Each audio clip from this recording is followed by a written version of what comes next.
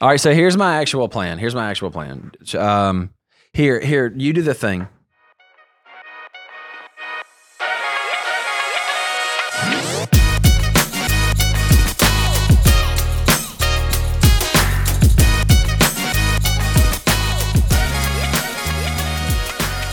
Welcome to Products of Grace, a podcast by I love this. Mercy Hills Chill. Church. Mostly chill. Welcome to Products of Grace. We're going to try again today for the second time, a podcast by Mercy Hill Church. My name is Blake McCullough, and with me today, I have Lawson Harlow and Dr. Annick Selrack. So, Pastor Lawson, what are we going to do today? So today, So today, we're going to. We will discuss. So today we will discuss. Say what The we're title gonna of talk today's about. episode is "Warming Yourself by the Fire." Warming yourself by the fire. Because it's fall. Nope. No. I just went camping and I I mean, smell like a maybe- fire still. Maybe it is because it's fall. So I have been around two fires recently. One was at a birthday party. I'm pretty sure Beth's hair still smells like smoke Bruh. from that birthday. From that All right, birthday so- party? Yeah. So this is Bro, the whole property still smells like smoke. I It's believe wild. so. It's like, last please night, just rain. last night at 1 o'clock. 1 Is o'clock. this, I'm is laying this in 1 bed. o'clock a.m.? Yeah, You were already in bed? in bed, We did have an early morning today. laying in bed, 1 o'clock, and I'm like, "What's that smell?" I don't know. And I'm like, "Do I smell smoke?" Mm-mm. Okay, so I smell smoke. My immediate reaction is right. Get up, make sure my kids are good. Yeah. So get up, make sure my kids are good. And I'm like, I'm trying to decide at this point if I'm having like a nasal hallucination. You know what I mean? Like, am I actually smelling what I'm smelling? It's called a hallucination. Sure, let's go with that. And so I keep smelling it. And I'm like, I don't know what's happening. So I took a bet, and I was like, I'm gonna wake Beth up. I'm gonna wake her up because I need to know if I'm crazy. So I wake her up and I said, "Do you not smell that?" And she's like, "What? What?" And instantly she thinks she's trying to smell like gas, like natural gas. Yeah. And she says, "It smells like fire in here." I'm like, "I know." So I search through the house, go in the attic, nothing. I'm like, I've got to know what's happening. So I get in the car because it's outside my house. Like I open the front door. I'm like, wow, it just smells like smoke. It smells like smoke in my backyard. It smells like smoke in my front yard. So I get in the car and I drive to the end of the street. It smells like smoke at the end of my street. I'm like, one of my neighbor's houses is on fire. So I literally drive around my neighborhood for 10 minutes looking for a burning house. Can't find it. Get back in bed. But it's like, how do I sleep now? How do I sleep? So I open my windows because I'm afraid I'm going to die of carbon monoxide poisoning. I'm not It saying, smells more like smoke now. but it still smells like smoke in my house. Like I had just gotten back from a bonfire, like Yeah. that bad. And so the whole night goes by. I actually text one of my neighbors at 1:09.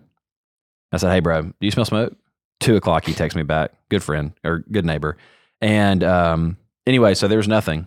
There's nothing. My house just smelled like I smoke. bet someone was just having their first fire of the season Bruh, in their fireplace. it was awful. Mhm. Anyway, so where there's smoke, there's fire. That's the idiom for the day. Or not.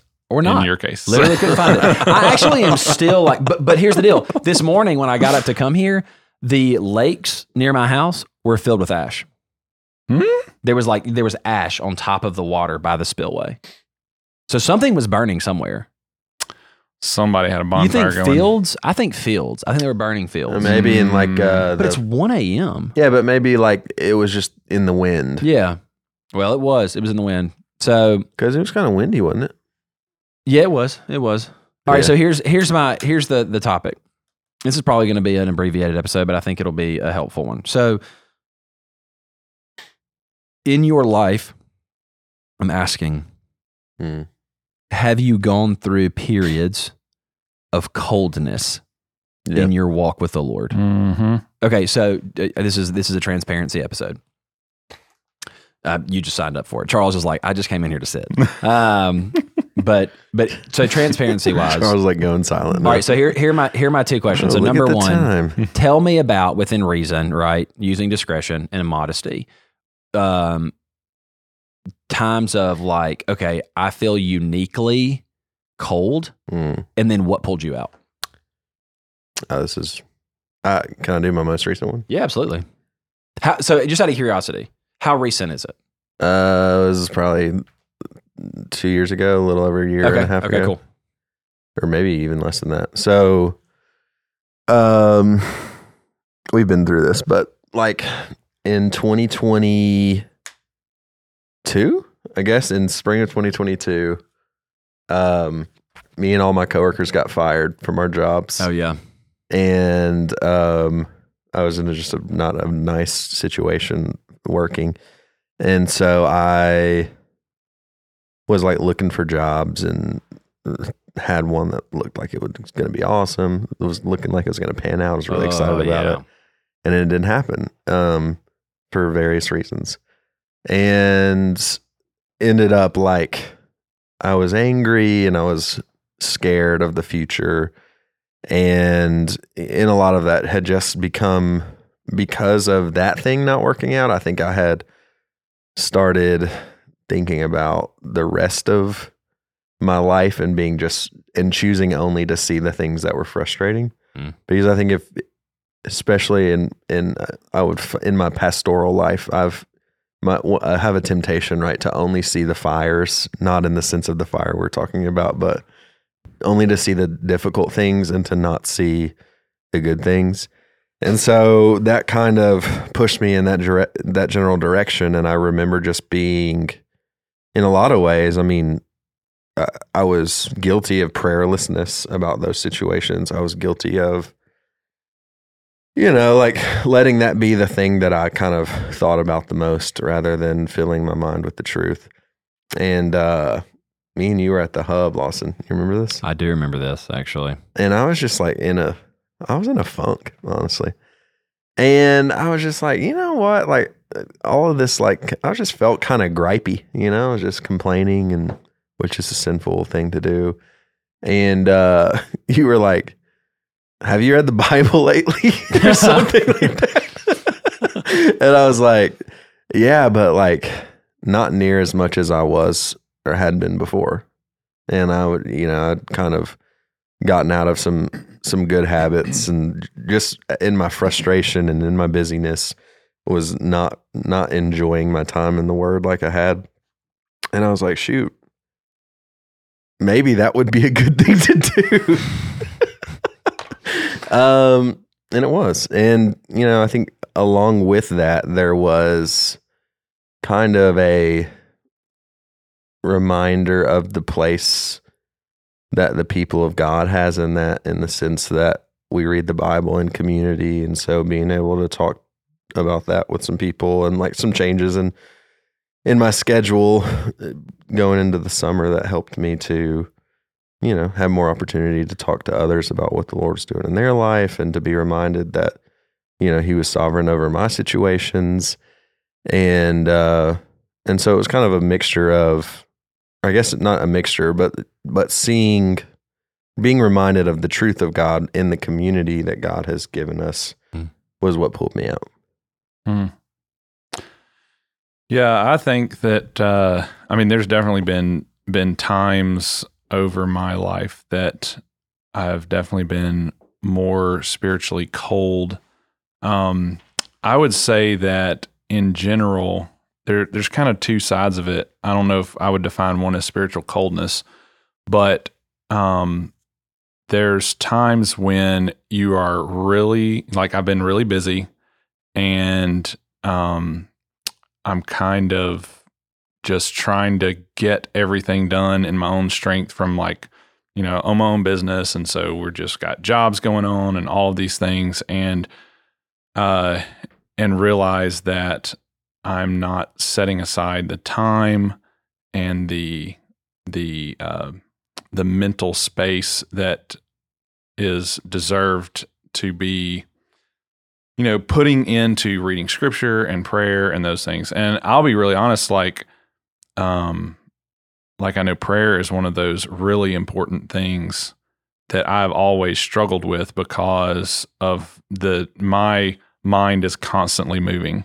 So it's like every time I sit down to pray, in about 30 seconds, I'm no longer praying. I'm thinking about something else. And so it's like, it's a real struggle. So, But then the other side of it is, like, I would say this year, and I've talked to y'all about this, and has been really difficult from especially like a business perspective, and the Lord teaching me to trust in Him. And so I've had a ton of anxiety this year, and where I can look at the truths of Scripture and am feeling super anxious and not knowing what the future is going to hold, and looking back at my life and knowing the Lord's provision, but yet that not like comforting my heart in that moment, or reading or just feeling fearful and reading Psalms that talk about the goodness and provision of God, and it's just like bouncing off your head.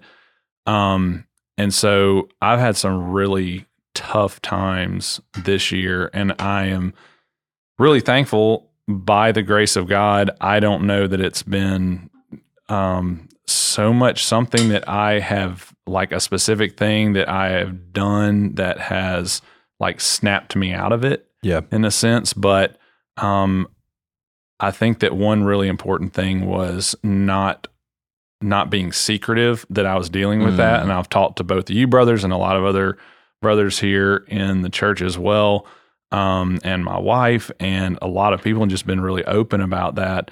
And so having those discussions has been really helpful, and also just like cutting a lot of things out of my life, in the sense of like, I just quit listening to the news because it just gets you spooled up and it just doesn't matter, you know.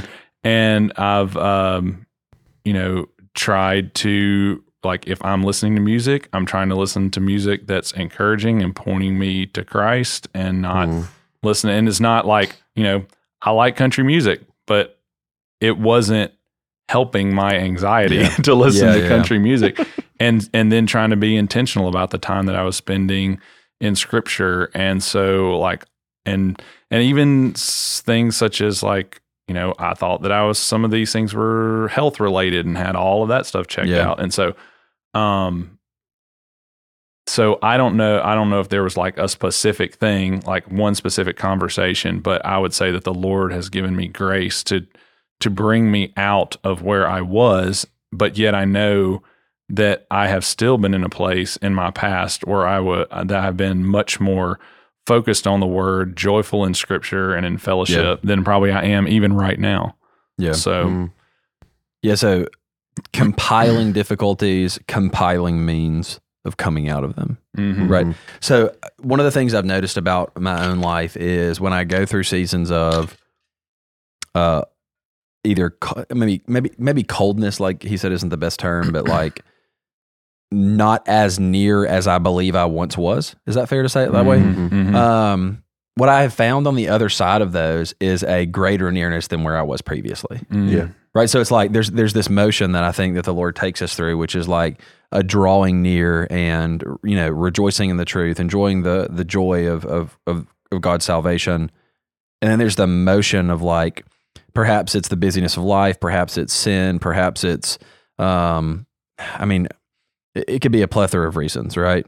But normally I would say most normally, it's some sin that's laying hold. Not always. It's busyness. Like, I understand there's lots of weights being added, but what I've always found is that the Lord kind of takes those moments and in them sanctifies us. And even in the midst of distance, it's like, okay, well, I'm going to teach you about the joy of my presence, and even learning these things sometimes in a farness. If that makes sense, like distance makes the heart grow fonder. I'm not applying that to all biblical matters, but I'm just saying, like, there's things we learn in absence that I think we have difficulty learning while we're enjoying the full light of Christ's presence, right?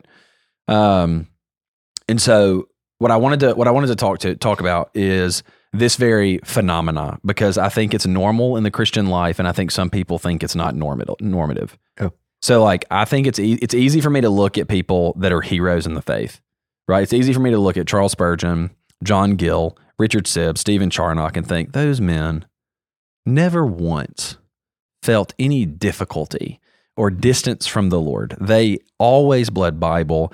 They were always constant in prayer. That they, and all these things, and it's just not true. It's just not true. Like, the reason that, like, I think about like Charles, not Charles, Richard Sibbes, sermon, goodness gracious, Christ is best. Like the way he can articulate those positions is because he knows that Christ is best because he's experienced the absence of that to some degree. And so like the normal conversations I have in a pastoral week, at least two of them are going to be, I just don't feel as near to the Lord as I once did. Like, is that a fair experience for you too, Blake? Yeah, I'd say so. Yeah, and so like in those experiences, I have like knee-jerk reactions because I want to, number one, there's two ways to think about like, oh, I'm in the midst of like a season of not feeling the Lord's presence as I used to, or not being as confident in the salvation that God's provided, or whatever it may be. The distance is kind of my first thought, or again, coldness. But so what would be, like, I'm thinking through what methods would you use to, like, I don't want to stay here. I always think of them in terms of questions.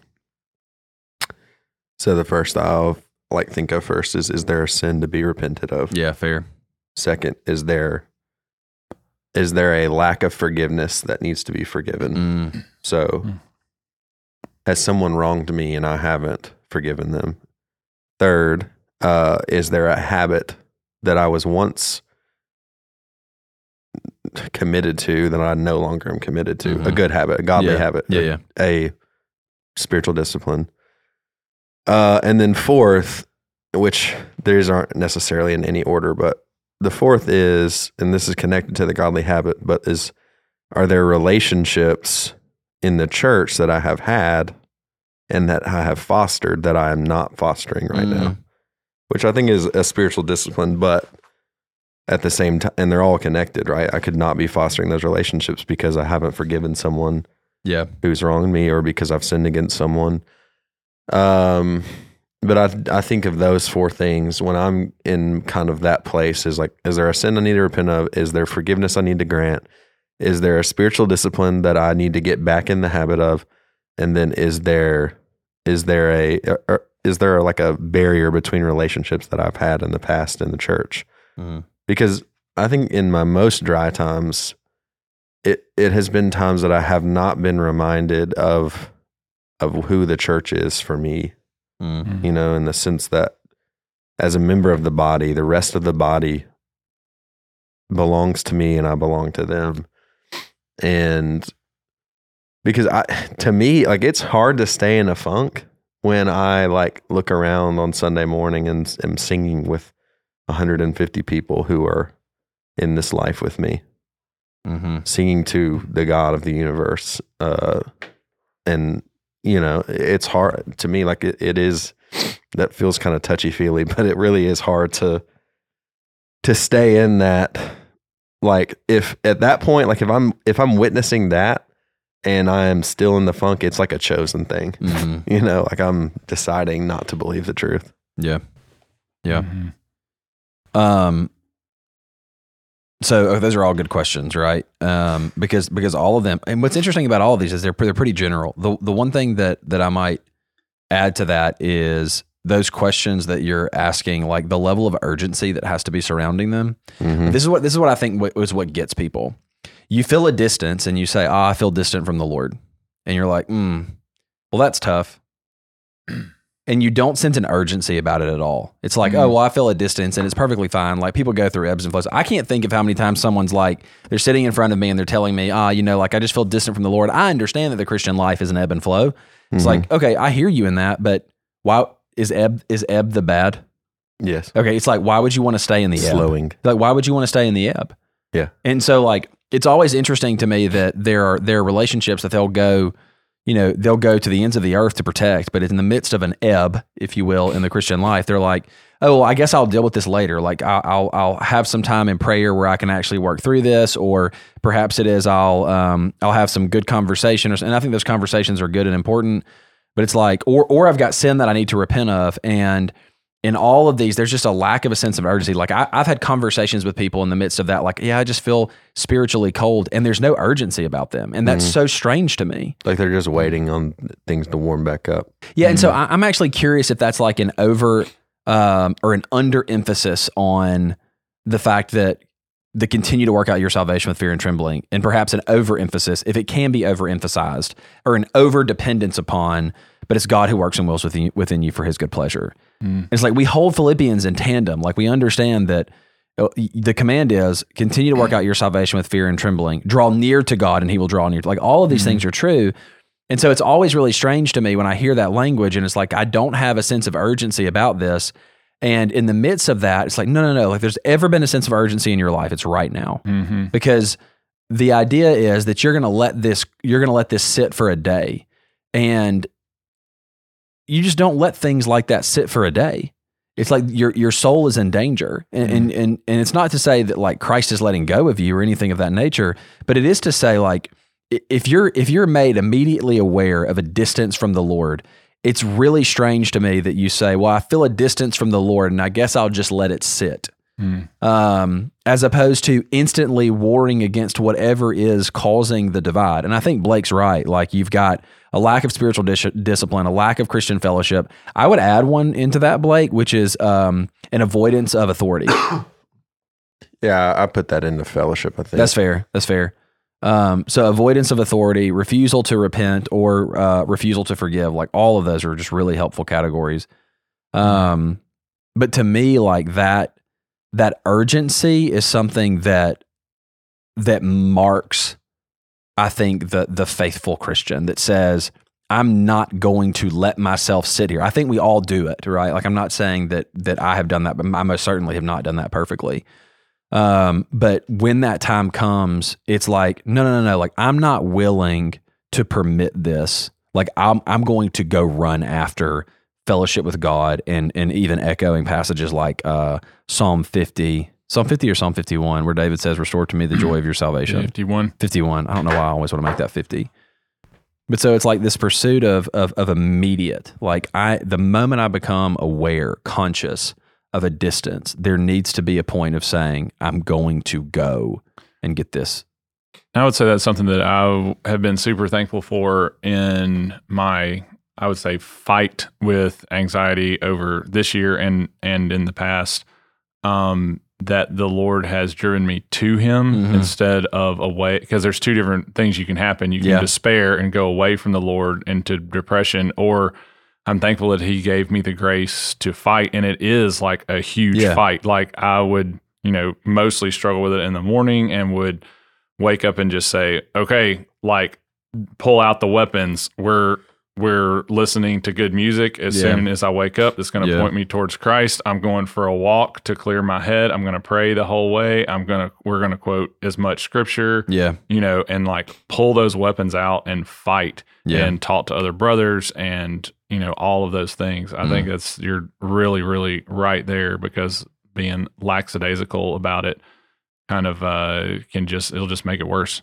Yeah, absolutely. So I want to give three, what I think are three occasions. Like I think Blake laid these out too, but the three occasions where I'm normally sitting in front of someone and they're like, I'm going through like a distance from the Lord. So occasion number one is sin that needs to be repented of. Season number two is maybe an odd one, but I think, and y'all can shoot this one if you want to, but I'm largely convinced of it, is a major transition in life, meaning from singleness, or let's say adolescence to adulthood. So like teenager to I'm 23 in the workplace, whatever it may be, or single to married, married without children, married with children, empty nesters. Like I have seen such a unique, like normally when those transition periods happen, it's a break of what has become their normative routine.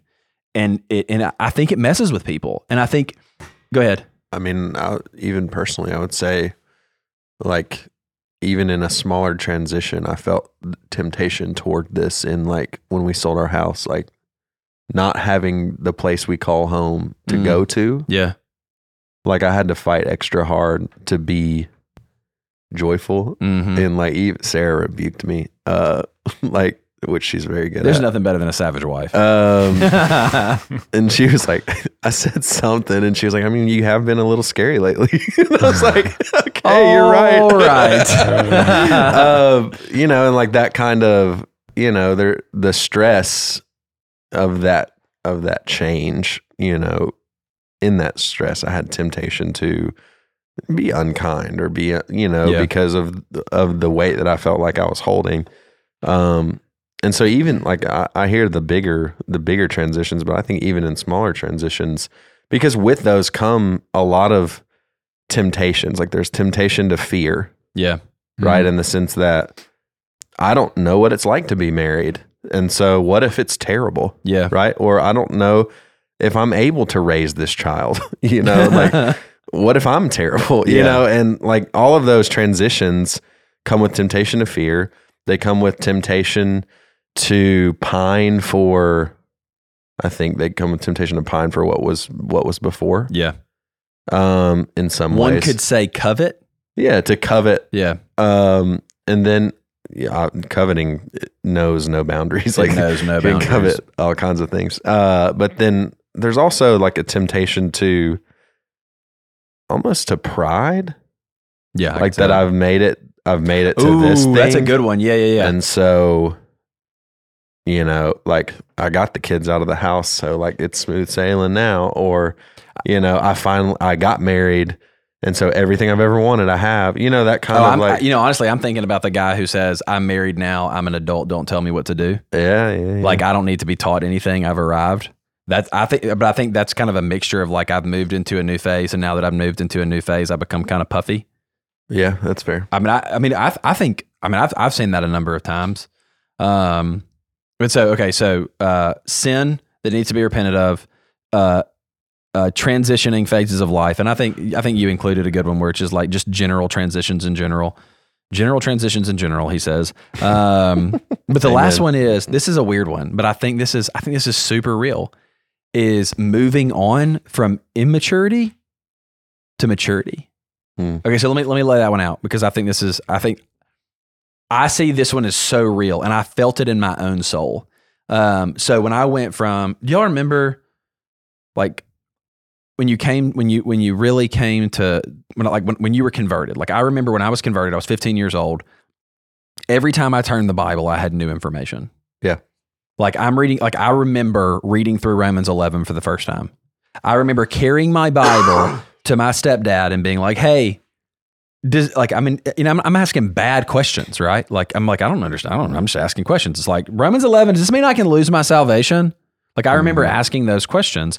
And every time I turned the page of the Bible, I got new information, new material. And it's like, oh man, I'm getting all of this new and I'm learning so much. And then when you reach past that basic level of, okay, I have a biblical literacy. You've laid the first foundation. And then you come to the book of Galatians for the 17th time. And you're like, I'm in the Galatians again. And you're reading, like, let's say you're reading Galatians 2:20, and you're like, I've read this verse 1,000 times, I've had it memorized. And it's almost like you skip over it because it's like, I guess I'm done mining this. And I think one of the really strange points of a callousness or a coldness that can enter into the heart of a Christian is when you've reached a point where you're like, you're reading through a book. This is something I think probably everyone does. And if it's just me, then I'm just a wretch, which is true. But like I'm reading through a book and they give me a paragraph of like, they quote a psalm that I'm like, I know exactly what that says. And I jump it. Oh yeah, same. Yeah, it's like whoa. So I always feel guilty. Yeah, but I keep doing it. Yeah, me too. So, but I mean, I think there's kind of two ways to look at that. Like number one, it's like I'm skipping this because I know it. Yeah. But then the other one is like, well, is it going to pain me to read the Word of life one more time? Yeah, it's like I haven't finished this. Like I haven't arrived on anything. Yeah, and so it's a special kind of arrogance. Okay, to be like, I've heard it before. It really is. And so like the three. So here are my big three. So sin that needs to be repented of. I would add inside that category like forgiveness, the necessity of forgiveness as a part of Christian growth. Like if you are unforgiving in nature, I would actually not expect for you to have a deeply flourishing walk with the Lord. Of course. Unrepentance of sin. Number two, Major transitions in life, like these are when I see these conversations take place regularly. And then the last one is going on from immaturity to maturity, or just like reaching a new stage of the Christian life. One of the ways that I think about this is going from the younger woman in Titus 2 to the older woman in Titus 2, going from the younger man in Titus to the older man. And so like, I think that's are weird waters to walk through. And when you transition from I'm the younger man to the older man, it can just feel very strange and you don't know where your place is inside the body. And instead of taking on the responsibility, you neglect the responsibility. And as you neglect the responsibility, you're like, well, what am I supposed to be doing now? Okay, so let's start with sin. You got something to say? No, I'm just thinking. Okay. So let's start with sin. Take me Like, there. all right. What's our response? Like, so if we feel distance from the Lord in regard to sin, what do we do? Probably repent. Probably repent, he says. My brothers and my friends. Yeah. I mean, honestly though, like, Yeah. we know what to do. Have you ever held on to, like, you're like, I'm like, I'll say it this way. You know, the hardest things for me to repent of? What? It's not like, it's so weird. It's not the hardest things for me to repent of is when I open my mouth and I shouldn't have. Like the number one places where I'm like, and I can give a thought of this the other day. Like, something happened at the house. Beth told Rowan something. I didn't know what Beth told Rowan, and I acted differently than what Beth told Rowan. And that just drives me nuts. It's like, I want to be consistent. You know, it's kind of like, so I walk out and I said something to Beth and I said it just way, way too, like my tone was just wrong. Right.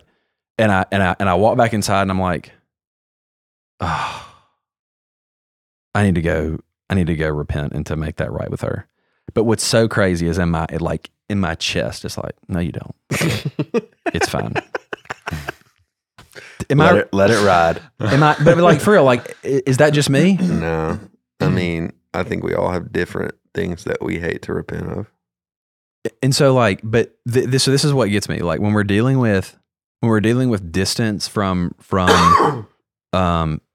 based upon sin, I think it's often our reaction to reach a point where we're like, fine, I'll just do it. As opposed to a recognition I've sinned and then like instantly, like the moment that there's conviction of it, like do something about it. I mean, we tell our kids that delayed obedience is disobedience, and yet we still live that way. And I am convinced, I was thinking about that book. What's the book? Golly. The book, it's got the pretty jacket. It's by an Ortland. Gentle and Lowly. Gentle and Lowly. I think that for a long time in my life, I thought about when I was in sin, I looked at God as angry with me because of my sin. And I think there was a helpful category in that book, which wasn't original to him. It was the Puritan who that chapter was on. Yeah. It was talking about how it's really, you know, we and God both hate the same thing, you know, and it's just actually reminding ourselves that, like, because he loves us, he hates our sin. Yeah. And both of us hate the same thing. And it's like, rather than saying, like, I got to repent because I don't want God to be angry with me, it's like, this thing is that I'm not repenting of is really hurting my flourishing in Christ. Yeah.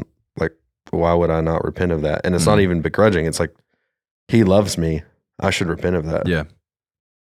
I think maybe, excuse me, one of the difficult things to repent of is maybe sins that are within our own mind. Because if you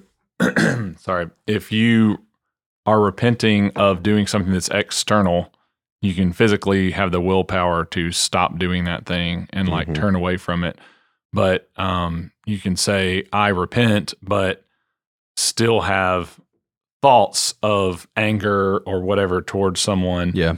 And so that seems to me, in my mind, that's a little bit more difficult because you can just, you know, turn away easily from, not punching someone in the face. Good call. I'm going to not do that again. But that anger, to turn away from that, like, that is a lot harder, and, really takes the grace of God to give us the ability to not have those same thoughts and emotions. Yeah.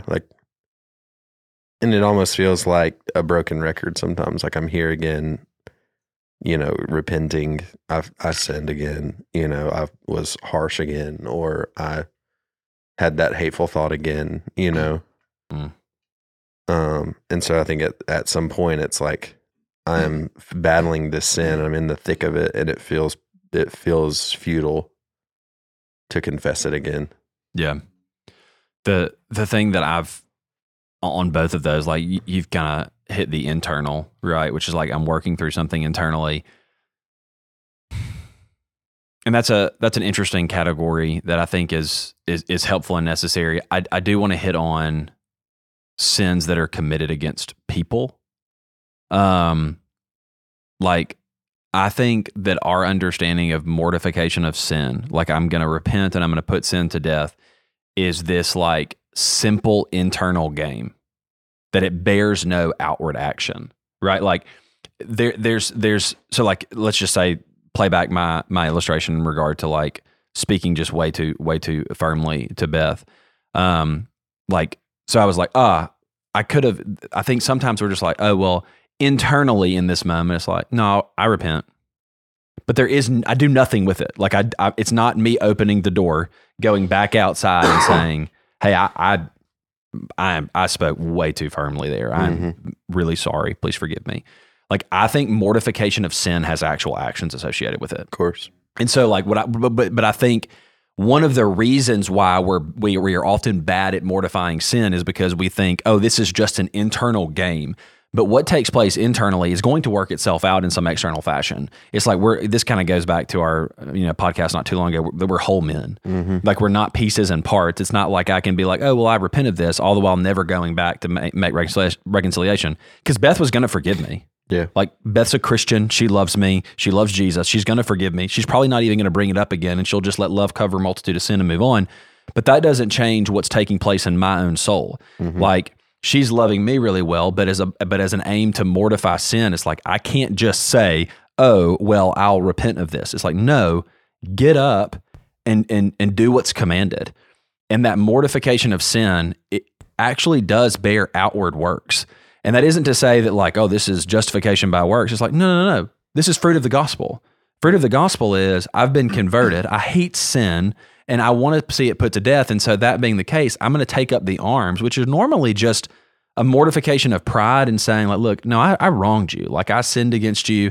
And in doing so, I'm just convinced that when you're looking at Romans 8, when it says, put to death the misdeeds of the flesh by the Spirit, that those actually, that's not just an ethereal category, but it works itself out in life. And I'm convinced that one of the primary reasons why people feel in the midst of sin, where they say, I've repented of this sin, is that they may have repented of it internally, but it has borne no outward fruit. It hasn't grabbed the person that was wronged and said, man, I sinned against you, and I want to make that right. And so they live kind of with this, like, are they forgiven in Christ? Absolutely they are.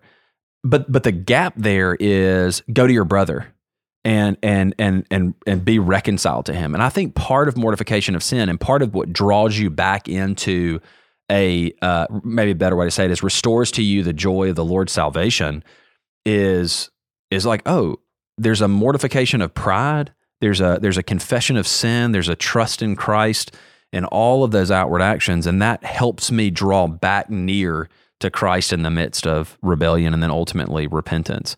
And so, like, just thinking through that, like, there's so much of sin that's like, this is just internal. And I think even in regard to private, oftentimes private sin has harms people who are ignorant of it. Like, I think one of the keynote ones here is like the sin of pornography. Grievous, wicked, horrendous sin. To say that it harms no one is insanity. Right. And so, like, there's an offended party. And in the midst of the offended party, first and foremost, right, we echo what David says, against you and you only have I sinned. But but the offended parties and those who have been undermined and sinned against, like, I think confession is a part of reconciliation and mortification of sin. Like the individual who says, I want to repent, but I don't want anybody to know about it. Man, that scares me. You think that's what James is talking about in confess your sins to one another, and you will be healed. Yes, I absolutely do. And I mean, I can think of moments in my life where I told somebody a sin that I've committed against them, and just like instantly in the moment, what I was met with was, and I can think of one time where I was not met with grace. But nonetheless, it was like, wow, I actually am just glad-hearted that I was able to confess that sin, ask them for forgiveness. They withheld it from me. But that's not my response. Like, I can't do that. That's not my responsibility. But then the majority of times, right, I would say all but really one, it's like, no, grace is extended. The forgiveness of Christ is made all the more known to me while my brother forgives me of the trespass I've committed against him. And it's almost like when we repent of our sin and we draw near and ask for forgiveness from a brother who we've wronged or a sister we've wronged, their forgiveness communicates afresh the grace of God to us. It's like, it's not just that Christ has forgiven me. It's that the work of Christ has forgiven me and aids my brother or sister that I've sinned against to forgive me as well. So how necessary would you say that confession is to repentance? Like, I mean, I guess we wouldn't say that 100% of the time you have to confess your sin to somebody, but it seems like predominantly, like if there's that external action of confession, even if it's something that I didn't sin against a brother, but it's a sin that I have struggled with, but that I am repenting of, that I'm confessing to someone else and telling them of my repentance of that. Like, is that some of that external action that you're talking about? Yeah. So you actually made reference to it. You said, I didn't keep it a secret. Right? Like your presupposition, and I mean, the reason we're talking about this is because I've had kind of a couple of conversations over the last few weeks about something similar to this, is in the last, like, you're making it known is an aid to healing. Like, you concealing it does nothing. Well, I shouldn't say that. It hinders. It hurts. Like, I think that's just the safest way to say it. And so there's something about actually making those things known to a trusted brother. Like, if it's an internal sin that is like, goodness, the questioning of God, or idolatry of work, or something of that nature, right? Like, I think it's good and helpful to repent of those things that are certainly, and it's an expression of internal sin, but you can't ever convince me that it is not going to be more helpful for you to grab a brother and say, look, this is what I've been struggling with, and I'm in need of help here. Just, I mean, like, literally just pray for me. Ask the Lord to help me. Ask the Lord to strengthen me. Ask me from time to time, hey, how are you doing in regard to idolatry of work, or being a money grubber, or whatever it may be, right? And so I think necessary may not be the most appropriate term, but I'll say profitable, helpful, even expedient, like it accelerating. It accelerates, I would say, both the fruit of repentance and the healing that comes from the other side of it. Yeah. And there's something just like, if I'm feeling distant from the Lord in regard to my sin, sometimes I just need somebody to look at me and be like, hey, you know, the sin that's so heavily weighing you down, Jesus died for. Like, you know, and this is where gospel and counseling is so crucial, because, you know, the thing I want to communicate as we're dealing with sin is, if I'm looking at a brother or a sister, it's like, hey, man, I'm so grateful to hear your repentance of sin. Let me offer you just a brief moment of rest. And it's like, the sin that you've confessed to me, Jesus paid for on the cross 2,000 years ago. He canceled the record of debt. He's abolished it as far as the east is from the west. He's raised for your justification, that when you stand before God on the day of judgment, this charge cannot be brought against you. Like, just a reminder of that is enough to, like, launch you into the spiritual stratosphere. It's like, I'm so comforted by that. Because the reality is, like, guilt is what they're already sitting under. Mhm. Like if they're coming to you and they're saying, this is where I am, guilt's what they're sitting under. But, to quote Don, guilt's a terrible motivator. Yeah. And it's a terrible motivator. It's not going to spur you up long. And, it's the reason why the gospel produces a deeper life. I was reading Stephen Charnock last night, and one of his quotes was, the law kills the soul and gives life to sin. The gospel kills sin and gives life to the soul. And it's like, so what we're doing in those moments is we're saying, hey, life to the soul. And so anyway. Mm-hmm.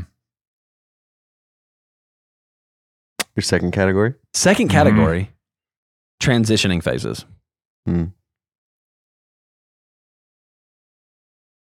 I think base level, you remind yourself that God doesn't change. Ooh. And then more practically, you remind yourself, like, I think there is much to say about like how the Lord gives grace and mercy for different stages. And how, like, if you're single or maybe you're waiting to get married, like, and you think about like on down the line, like there's no way I could be a good parent. It's like He'll prepare you and give you the grace for that as you need it. Which I think has always been a helpful reminder to me in those moments, is that, like, tomorrow has enough worries, just deal with today. Mm-hmm. Yeah, I think that, like I was saying, this year has been a lot of change. And one reason it's been tough is a lot of change in our business and just not knowing what the future is going to bring. And I think that something that the Lord has been teaching me is just remaining faithful to what He has given me to do, like today. And Pastor John that works for me, shout out John Lewis, who will never listen to this. Big facts. He's such a goober for being so serious all the time. Right? Yeah. Oh, he is totally. Yeah. I know, but he's like, I'm just looking for something a little bit less. Right. Yeah. Yeah. We haven't joked that much, so he might be all right. Yeah, he might be okay. So, he was talking about the other day we were having a little kind of Bible study before work, and he was talking about Paul and his missionary journey and how he's, the portion in Acts where he split up with John Mark. Right. Wait, which one? Him and Barnabas split over John Mark. Yeah, over John Mark. Right. Okay. And then he's going to go this one way, and then the Holy Spirit prevents him, and then he's going to go somewhere else, and then he has this dream to come across to Macedonia, and it's like every one of those steps, Paul didn't know that he was going to end up in Macedonia and go to Philippi, and a church was going to be started there. Like, he knew none of that. And I think that for me, the Lord has been teaching me that we don't know the end of the path that the Lord is leading us on. But it says, in Proverbs, the heart of man plans his way, but the Lord directs his steps. And our responsibility is to remain faithful to what the Lord has given us. Because if you look at so many of these like great men throughout history, and you look at, the apostles or whoever who have accomplished great things, if you ask them in the middle of their life or before that great thing that they accomplished came to fruition, they would have never seen themselves at that place either. Yeah. You look at the great Puritans and like Spurgeon, when he was converted, would have never seen himself as influential as he was or anything like that. And so I think that there's great comfort in knowing that the Lord is sovereign over our lives. He directs our steps. He has a plan which does not change since before the foundation of the world. He is directing us in that, and we need to just remain faithful to what He's given us today, because we don't know what a day is going to bring forth. Yeah. I think all of that's so helpful, especially I hadn't even thought about, as terrible as it is, considering I just preached a sermon on the immutability of God, which is the unchangeable nature. But like I think there are unique challenges with each and every phase of life. Mm-hmm. And I also think there are unique sins that are tempting in each and every phase of life. So, for instance, in singleness, I think that there's a predisposition to, there often is a disposition to discontentedness. And it's like, no, like I need to pay attention to this and be content, because godliness with contentment is great gain. Mm-hmm. I think in marriage, there is a great sin or a great opportunity to put mortification of sin on cruise control. Meaning like, oh, well, I'm married now, so there's sin that I'm not going to struggle with anymore. Fun fact, that's wrong. And then there's others that think you get unique brownie points because you're married. It's like, it's not true. Like there's actually a unique weight placed on you. Or excuse. I think one that comes up is excuse during the era of like, I have 7 children running around my house, right? It's like, no, like biblical fidelity, all the more important today, because you have 7 little souls that you're to care for and to raise in the fear and admonition of the Lord. Empty nester period is like you go from a period of just insane, rapid fire life to, do y'all know I have all this time after 5 o'clock? Like I just get home and then I do what I want. And so like in the midst, you could even go further. And I think we have seen even temptation in older saints, like to feel like the work that they've done for the kingdom is over, and that they've done the important things, and now they don't have anything left to do. Oof. Just tragic. Oh man. So let's work backwards then, since you said with that one. So like, I can tell you, I'll one man in particular, of just the fruit of his life in mine. There's one guy in our congregation. He's an older gentleman, and I don't know what it is, but every time I am downcast, like not like spiritually down, just like everything I've done just feels like not much has been fruitful, and I just feel like I got the mess beat out of me. This dude just like, I mean, I believe the Spirit works in people's lives. Fun fact.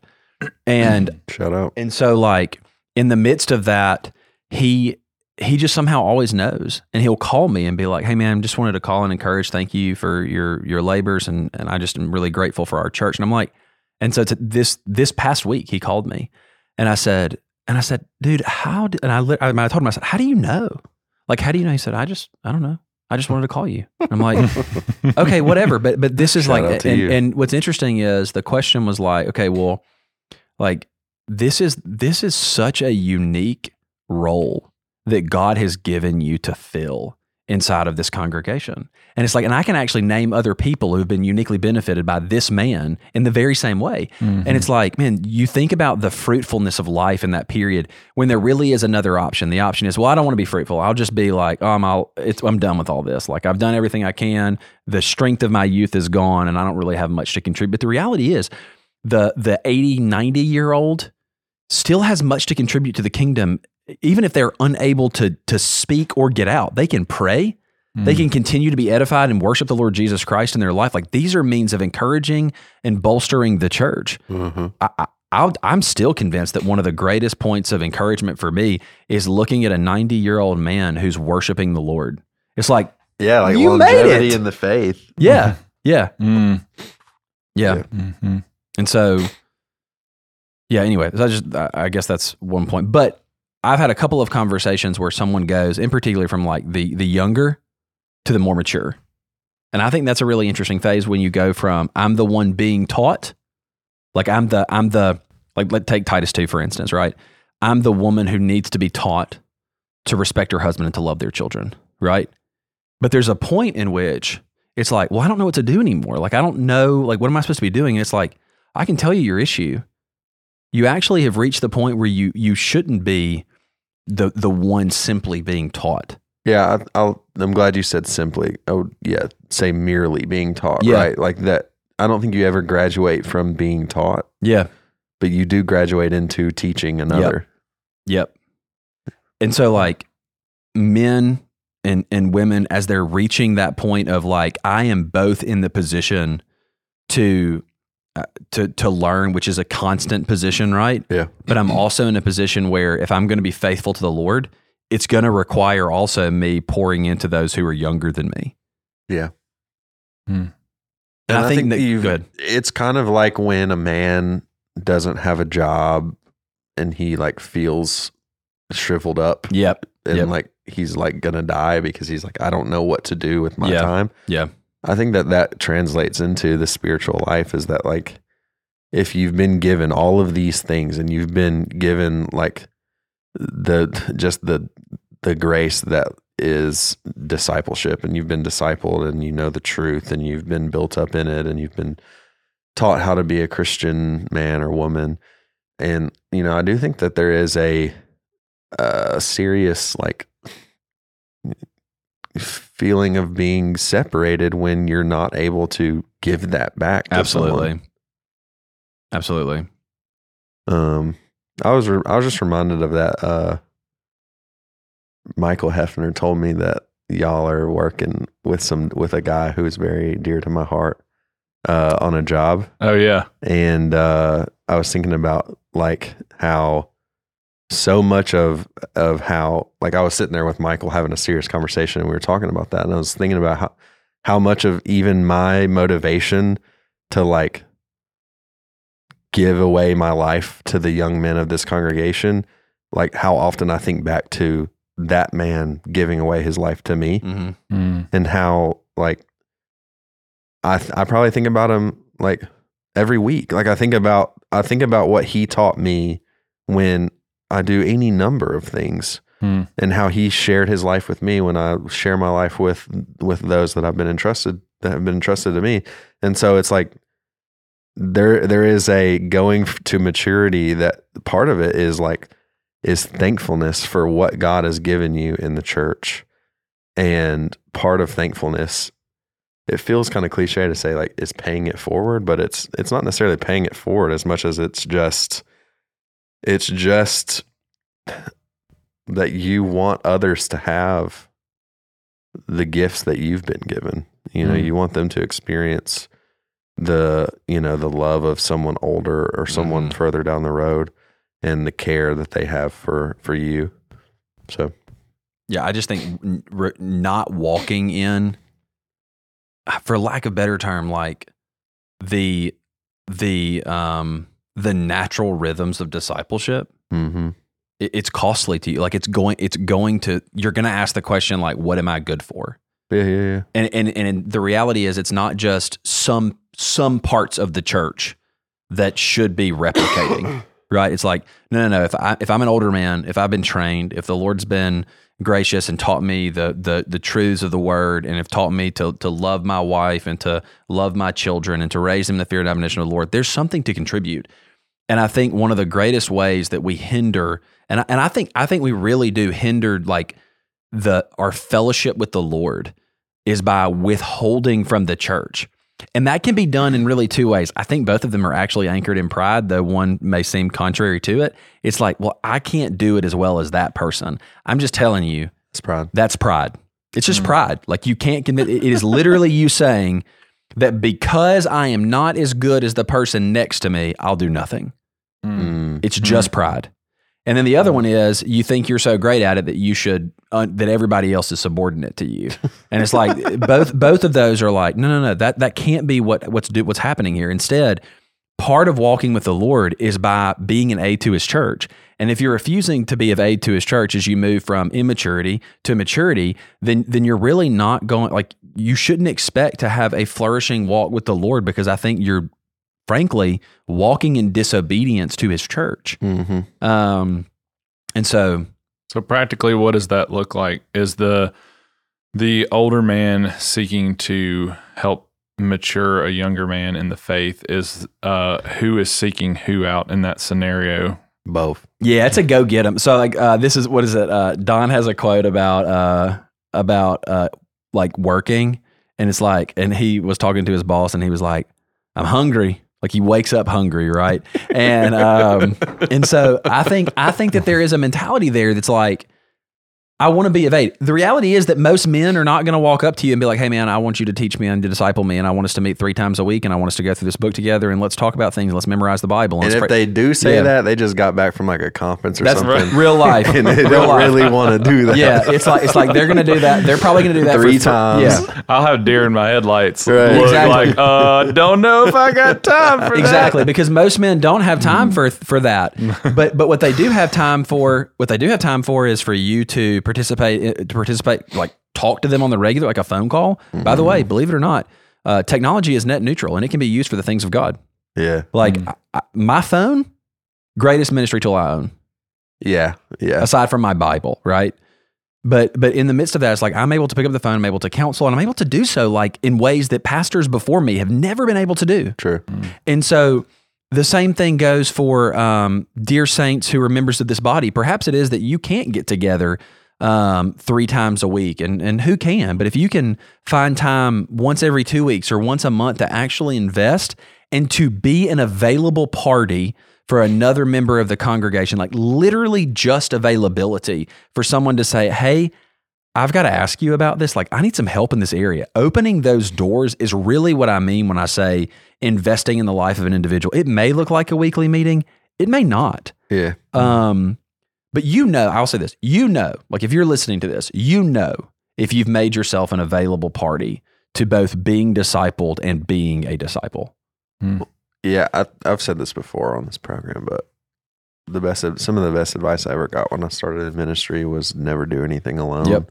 And I think that you can apply that to your own regular life. Like if you regularly go for walks, or if you regularly work out, if you regularly eat lunch, like all of those things are opportunities for you to not do that alone, and either reach out to an older or a younger saint and offer help or ask for help. I think that those things, there's so much about it that's like, well, we need to schedule a meeting. Normally when you schedule a meeting, it gets broken up a couple times by something, and then it never happens again. Yep. But if you organically say like, here's something that I do and you do, we both do it. Like, can we do that together and redeem that time? I've found that those things are very helpful. Yeah. So that's just a couple of areas. And I think hopefully that's helpful to you. Like, I'm just saying, like, when I sit down and counsel with somebody who's telling me like, hey, I just feel distant from the Lord, almost without exception, I'm looking at one of those 3 categories. And the one that shocked me, and I was probably 2 years into ministry at this point, because it takes about 2 years for someone to go from one phase of life to another, or from really in a maturing to a maturity. And I'll never forget having this conversation and being like, oh, I know what's wrong. Like, you have gifts and abilities that you need to be exercising, and you still think that you don't have permission to do that. Mm-hmm. And you have to be doing it. And it was interesting to watch, like, oh, there's like, oh, I feel I'm doing what the Lord's called me to do. And there's such life there. And so to summarize and maybe bring it to an end, unless y'all have something else to add, if you feel a distance from the Lord, it's not the time to be like, well, I guess I may deal with this later. Not the time for that. Like, I think about this like cancer diagnosis. Mm-hmm. If I find out on Tuesday that I've been diagnosed with cancer, I am looking to start chemo on Thursday. It's like there's a zeal and an urgency behind, like, if I'm feeling distant, I'm not interested in letting the distance gap more and more and more. Like, if I feel an inch, I'm not waiting for a canyon. And I think I even said this a while back about keep yourself in the Holy Spirit is don't guard the miles, guard the inches, because the inches quickly turn into miles. And so, like, if I'm looking at the inch and I feel a distance, it's like, now is the time to get on your face before the Lord, search and plead with Him to show you what really is the barrier. If it's sin, be quick to repent and put that into actual motion. If it means going to your brother, go to your brother. If it's a transition in life and you're trying to figure out how your faith fits into this new phase, then by all means, plead with the Lord, search the scriptures, go to your elders, go to men or women in the faith that you can talk with, that can encourage you and walk with you in it.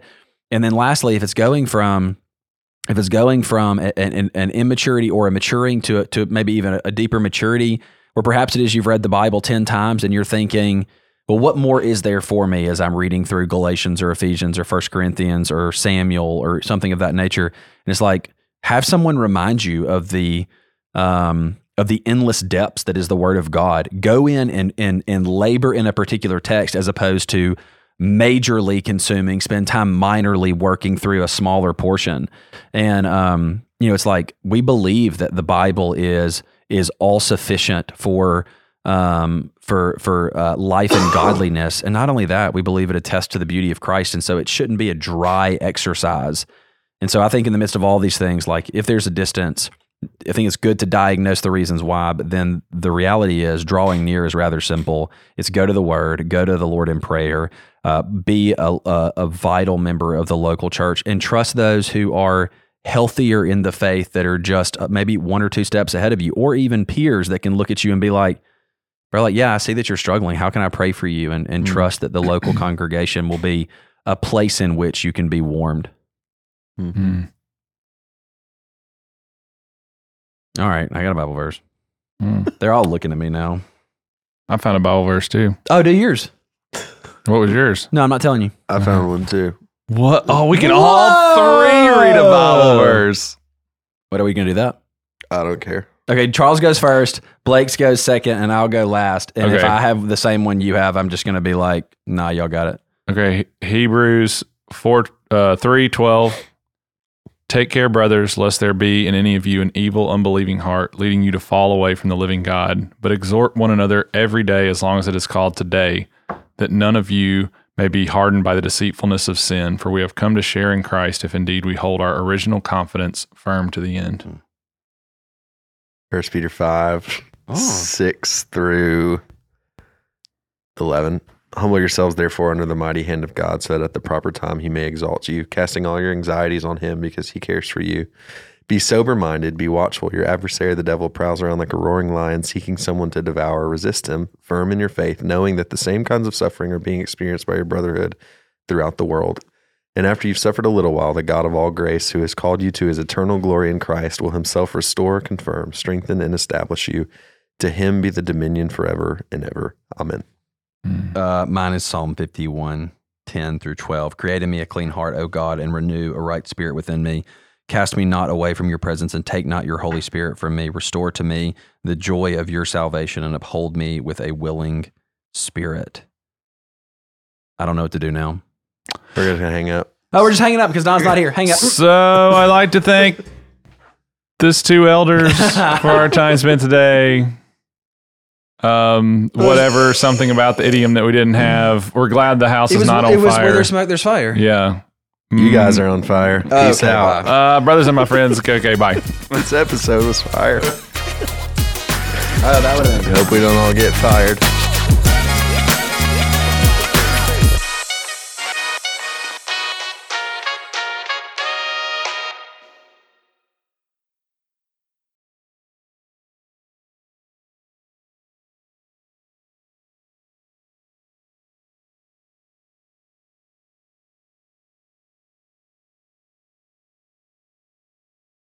Are you starting this podcast already?